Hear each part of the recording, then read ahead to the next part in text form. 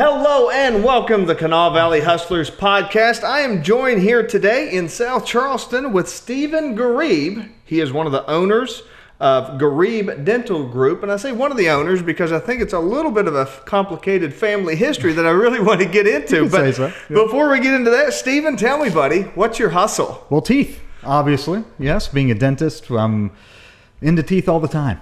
So that's what we do. We have a lot of family into the business as well. So we love making people smile and making them look good when they do it. Awesome. And I know the Ghareeb Dental Group has quite a few offices in and around the Kanawha Valley. That's What right. if you could give me kind of an introduction to the history of the Ghareeb Dental Group? For sure. It is a bit of a history, like you say. There's a story to it, and it all starts with my father, Dr. Sammy Ghareeb. He started out in Poca with his first dental office. Now he immigrated from Lebanon and thought he was going to go back to Lebanon and provide treatment to patients there in his home country. But then he met a lovely young lady, one nice lady from Red House at West Virginia State while he was there attending undergraduate, and that ended up being my mother, Kay Ghareeb. So they met, married, and So it's a good thing that his plans got derailed for you. I would then, say right? so. That's right. That set things up for us pretty nicely for many of us. So we've got my mom and dad met at West Virginia State. Then he went on and continued his education many places, but ended up in dental school, and she was with him there. Came back and opened up a practice in Poca, West Virginia, and that was nearby where mom grew up and her family there as well. And then my father also had other family that he brought over as well, and that lived here. And so they created their life here, had 5 children. I am right smack dab in the middle of them. And from the beginning, I always saw my dad enjoying what he did. He loved helping people, and he loved going to work and providing care for patients. And I always knew from kindergarten, they ask you in kindergarten, what are you going to do when you grow up? And my answer was always being a dentist. So I continued on that path and ended up going to dental school, graduating in 2004. And I met my wife in school as well there. Shayna, she was in the dental hygiene program there. So I married a hygienist, started working with my father, and we worked in the same practice for 1 year. And that was about enough for him, I guess, because he was like, Stephen, it's time to look for another office. It's getting not that it was getting too small, but nonetheless, there was an opportunity right here where we are that a practice came up for sale, and I said, yeah, let's look at that and see what could happen there. And fortunately, it's worked out. And in 2005, bought the practice here, worked downstairs in the basement. I was kind of the crazy dentist in the basement for a while, and was down there for, I believe, 5 years or so, and saved up and renovated upstairs and moved the practice upstairs. And that was quite a change, and it's turned out well for us. But I went through dental school. Then my brother ended up going back through dental school as well, and he came out, worked with my dad for a period of time. We call that the Dr. Ghareeb residency. In medicine and dentistry, sometimes there's residencies. My father's a great teacher. He can be, a tough instructor on his own children especially. So Mitri, my brother, went through that same residency in a sense, and then found a practice. He bought his practice.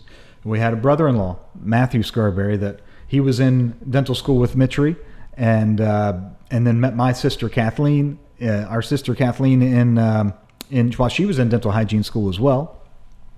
So he came, worked with my dad for a little while, and bought his own practice.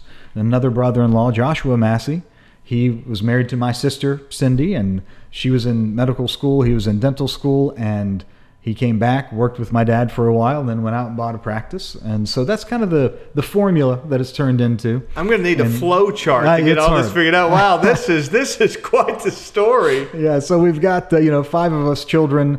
Just about we all have a dental connection, except one, the black sheep of the family there. That's Samia, she calls herself, with her being in medicine, and she and her husband are physicians, and but they're still of course, in and involved with everything as well. So then family conversations, there's a lot of talk about teeth for sure.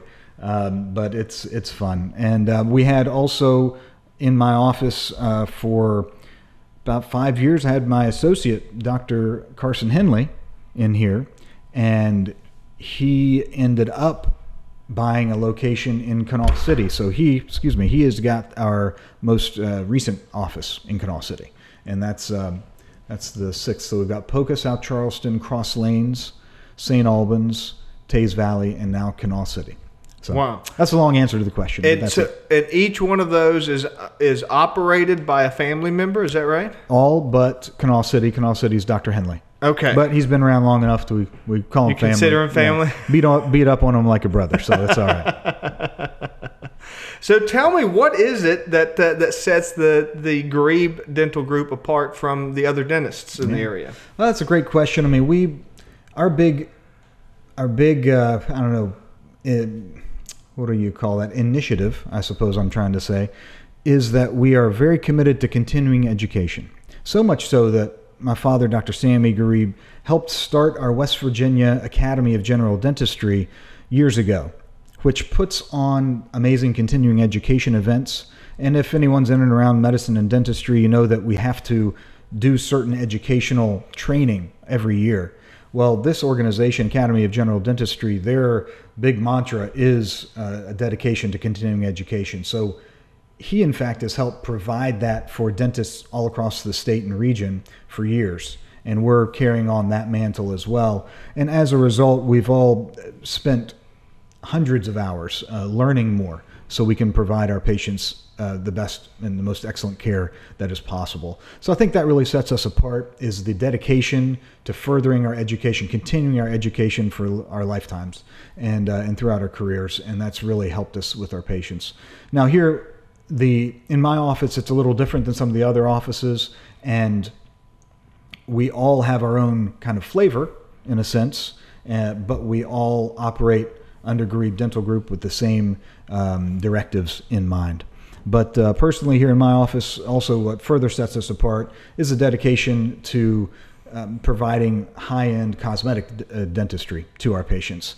And that goes from bondings, veneers, crowns, all the way to Botox, fillers, non-surgical cosmetic enhancements for patients, and facial rejuvenation as well. So it's been a big part of our practice for a long time that we've really continued to highlight. And now we're also have been doing it for a number of years now, but really doing more and more implant dentistry, which is another big thing.